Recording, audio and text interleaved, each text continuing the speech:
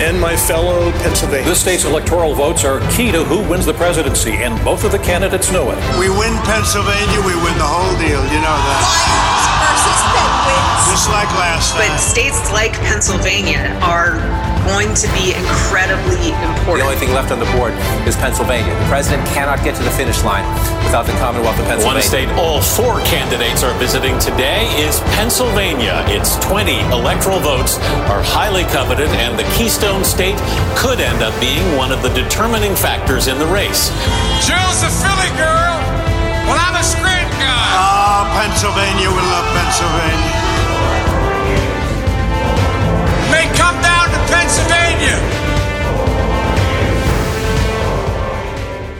2 days from now is the primary in Pennsylvania, and the mayor's race in Pittsburgh is not only going to determine the course of Pennsylvania's second largest city over the next 4 years, it's also a race the candidates who are getting organized right now for statewide runs are carefully watching.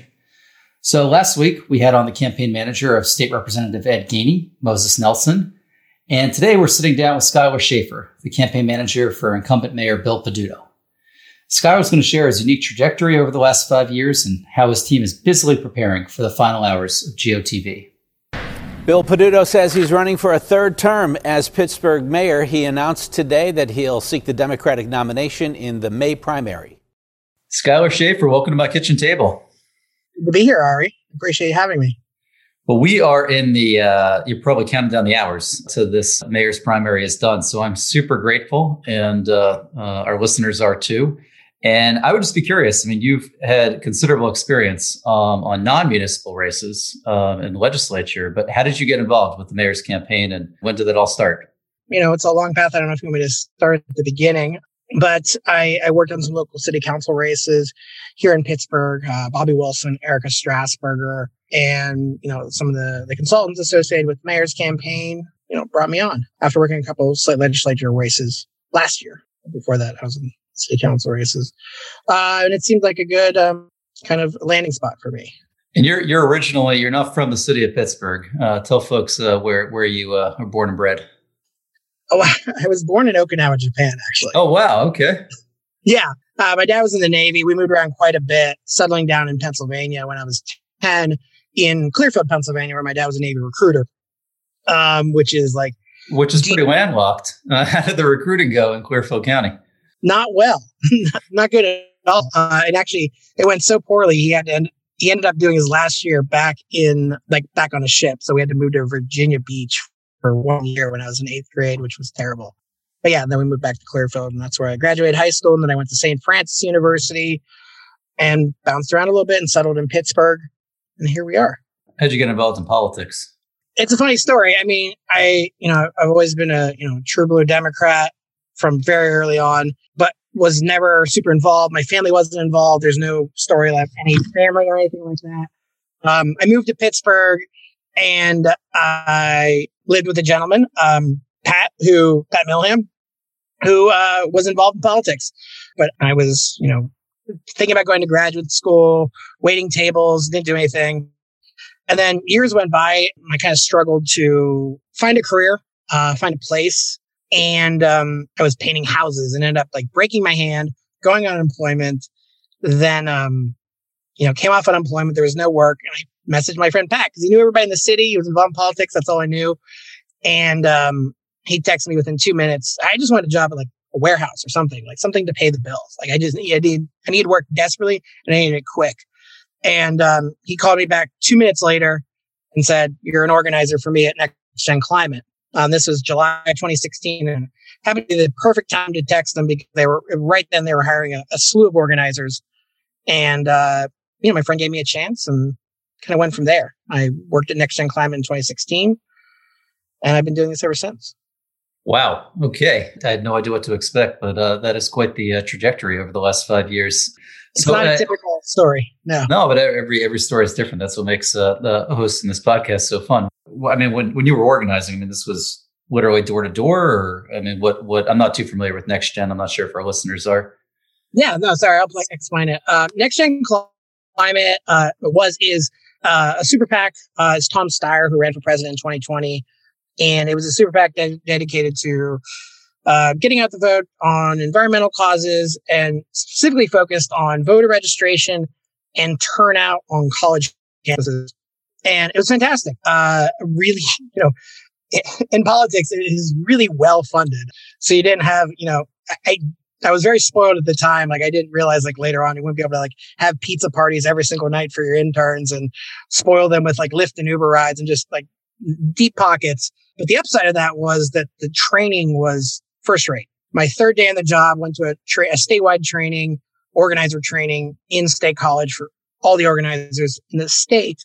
And it was clear it was really well done.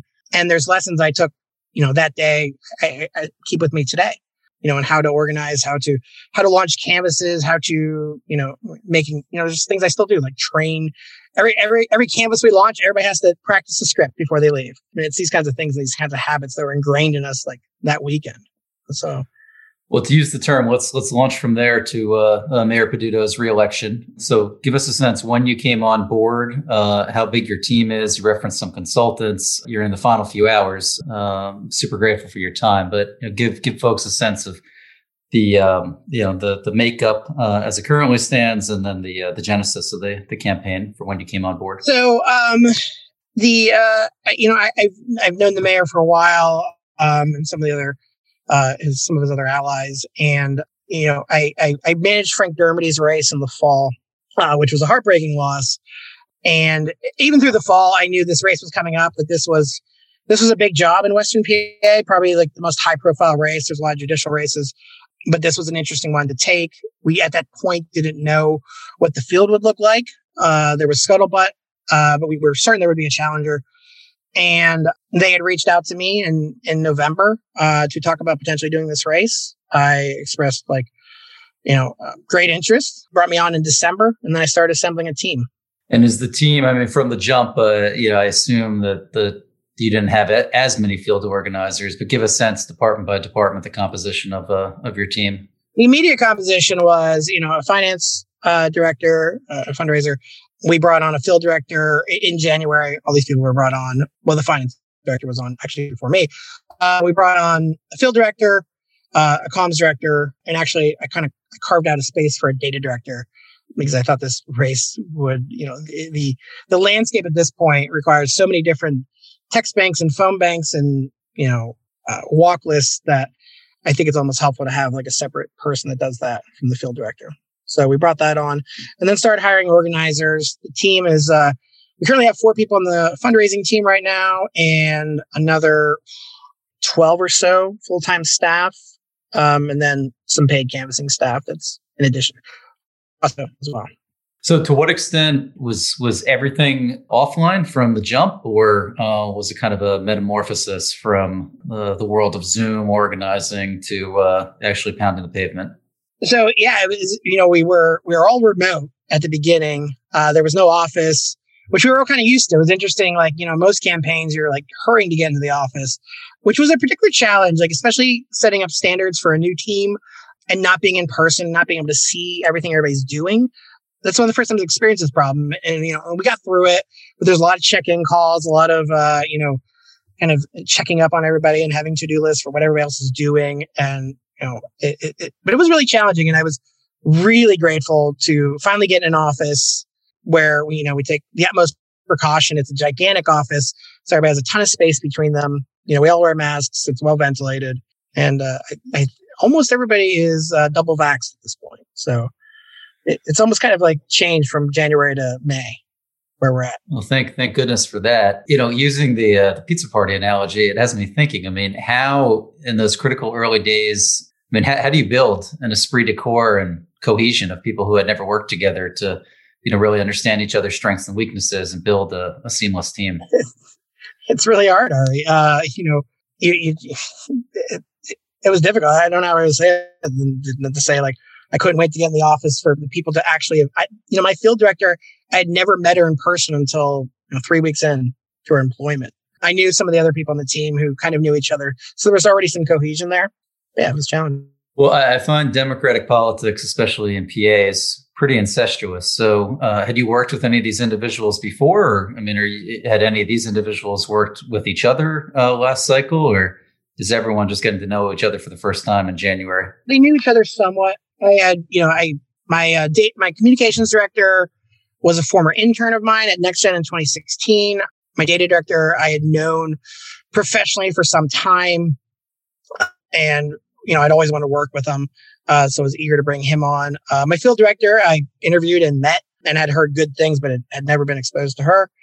And our finance director I knew, kind of personally, but I'd never worked with her, and was really eager to work with her. She's one of the best in Western PA. So.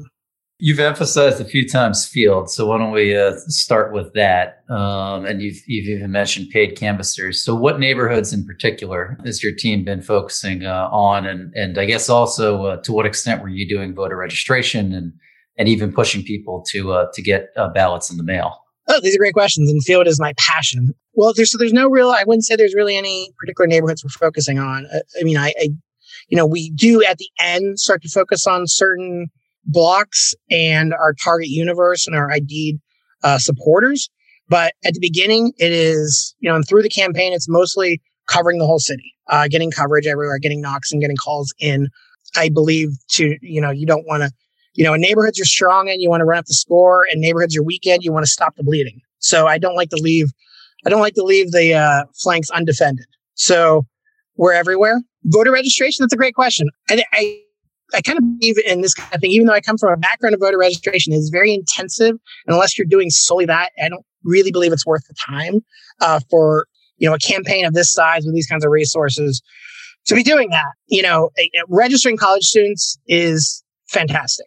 It's often, you're getting them registered where they vote, but just doing blind registration. Generally, if somebody hasn't registered to vote, they're not super likely to then vote. And our modern campaigns are based on finding likely voters and making sure they, telling about your candidate, making sure they end up voting. And I guess, actually come to think of it, the schools aren't even in session. No, right? So the semester's ended. Even if there wasn't a pandemic, the semester's ended. Semester's over. The students actually are not present in Pittsburgh for the primary, and they would have to vote by mail to participate. But vote by mail is a huge factor in this election. We're projecting somewhere around 50% of the Democratic electorate in the city will vote by mail. 50. Yeah, 50. It was. Wow, that's huge. It was about 75% last spring, and then dipped down a little bit in the fall. And now here we're at 50. I think some portion of people are really comfortable voting by mail. It's very convenient. And some portion want to go back to voting in person and back to their old rituals. We want to go back to the bars. We're getting vaccinations in our arms. So it's about what we thought. But it was all guesswork. But that has been a major part of the campaign is, talking to our supporters and finding out whether they want to vote by mail. So I don't want to push anybody to vote by mail if they're not going to then send in their ballots and complete the process if they want to vote in person. So, that's been large parts of our scripts is like, what's your plan to vote? Are you voting by mail? Are you voting in person? And then helping them through that process. Here's your tracker. And we text people, we call people. I have my phone bankers, that they'll look up, like, where's my ballots? And there's a lot of, with the addition of vote by mail, I think elections have taken on like an additional dimension, which is time. It used to be election day, 98% of the electorate voted from 7 a.m. to 8 p.m. And now every day I wake up, somebody voted while I was sleeping. Like, it's very stressful. It's like a month-long GOTV, which is, at once an opportunity, but also very stressful. Well, hopefully the next topic isn't as stressful. I know our listeners in Western PA probably have watched the debates and they're reading the coverage, but give folks, because candidly, a lot of our listeners are in Harrisburg, at Southeast PA, and DC and New York. But I'm happy to say we've crossed 2,200 listeners, and it's growing in Western PA. But give us a sense of what are the topics when your team's at the doors, and what's dominating this race? I've heard about police reform, but what are you hearing, or what is your team hearing as you're at the doors on the mind of everyday voters? So police reform is a big topic. We are in a municipal primary, and what I tell people, it's the quote from Any Given Sunday. It's the 6 inches in front of your face. For a voter, it's the 6 inches in front of their face. It's potholes. It is traffic calming measures. It is snow removal. A mayoral election is very local. We generally aren't talking about the Paris Climate Accords, even though, Mayor Peduto is fantastic on the environment, and it does come up quite often. People are most often concerned about the dilapidated home next door, or homelessness, or snow removal, or the garbage gets picked up. So that's what we hear predominantly. And has the race attracted a lot of national attention? I mean, does your comms director or the candidate, have you been getting calls from reporters outside of Pittsburgh? Not a ton, no. And that was a kind of an open question, whether it was going to attract national attention. And it hasn't really, not so much, no. I guess the reason I ask is that you open the door, and I think it'd be helpful for listeners. And the mayor does have a really strong record and has made a national name for himself when it comes to environmental issues. And, I think when a lot of folks think of Western PA from outside of Western PA, they think it's all kind of homogenous, and they might think of the Shell cracker plant up the road in Beaver County, or natural gas development down the road in Washington County and Greene County. But the city of Pittsburgh is a little bit of an enclave of a progressive oasis. So if you could speak to the environmental themes that the mayor's really been a champion on over the years. Yeah, I mean, the mayor, he will tell you that when he was on city council, he was elected in 2013, but he was on city council, 10, 12, 13 years ago, led the cause to ban fracking within the city. And people say, well, there wasn't going to be fracking in the city, but there were leases. Like there were leases in I believe Homewood and the Strip, possibly. I'm not sure exactly where they were, but things like that. He's been a leader on. I'm proud to work for him. Every candidate I've worked for, I feel has been fantastic on the environment. Is a big issue for me. So yeah, it's been an honor. But I do believe that it is important for, Democratic heavy, urban areas, to kind of lead the way on environmental causes, into, they're kind of at the spear's tip of them, and they kind of move the Overton window to the left on this stuff and kind of, start to pull the rest of the region with them. I think that's important. You've been super generous with your time. Two questions to wrap up, and I realize we're in the final stretch of this campaign. Number one, what do you see as what's next? Obviously, every 2022 candidate in the state is watching this race for various reasons. But what's next for you? You've had an amazing ride over the last 5 years. Oh my God, I want to sleep. I'm going to take about a week. I'm probably going to take a vacation. If the mayor wins, and we're very confident, I'm employed through the fall, through the general election. We're expecting a Republican challenger, although in general, it's the Democrat wins election here in Pittsburgh. It's tough for a Republican or an independent to win in a general. So I'm with the mayor through the fall. After that, the Senate races, the gubernatorial race are very interesting to me. I'm looking around at the field, thinking about candidates that I'd like to maybe get attached to. That it seems very interesting to me at this point. Last question here. What on election night? Number one, so I'm doing the political thing. It isn't the last question. Number one, are we going to know by the time folks go to bed on election night? And number two, what neighborhoods do you think or what precincts should our listeners really be focused on to give a clear sense? Oh, that's a great question. Like I said, about 50% of the electorate will vote by mail. So Allegheny County, last year in the primary, which was the first massive amount of vote by mail, and then last fall, starts counting the ballots at 7 a.m. on the dot. They start opening them and start counting.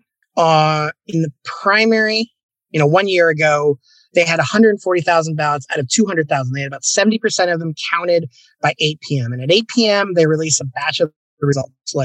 They all go up. It's kind of terrifying. At 8:15, a ton of results go up. In my race last year, I worked for Emily Kincaid.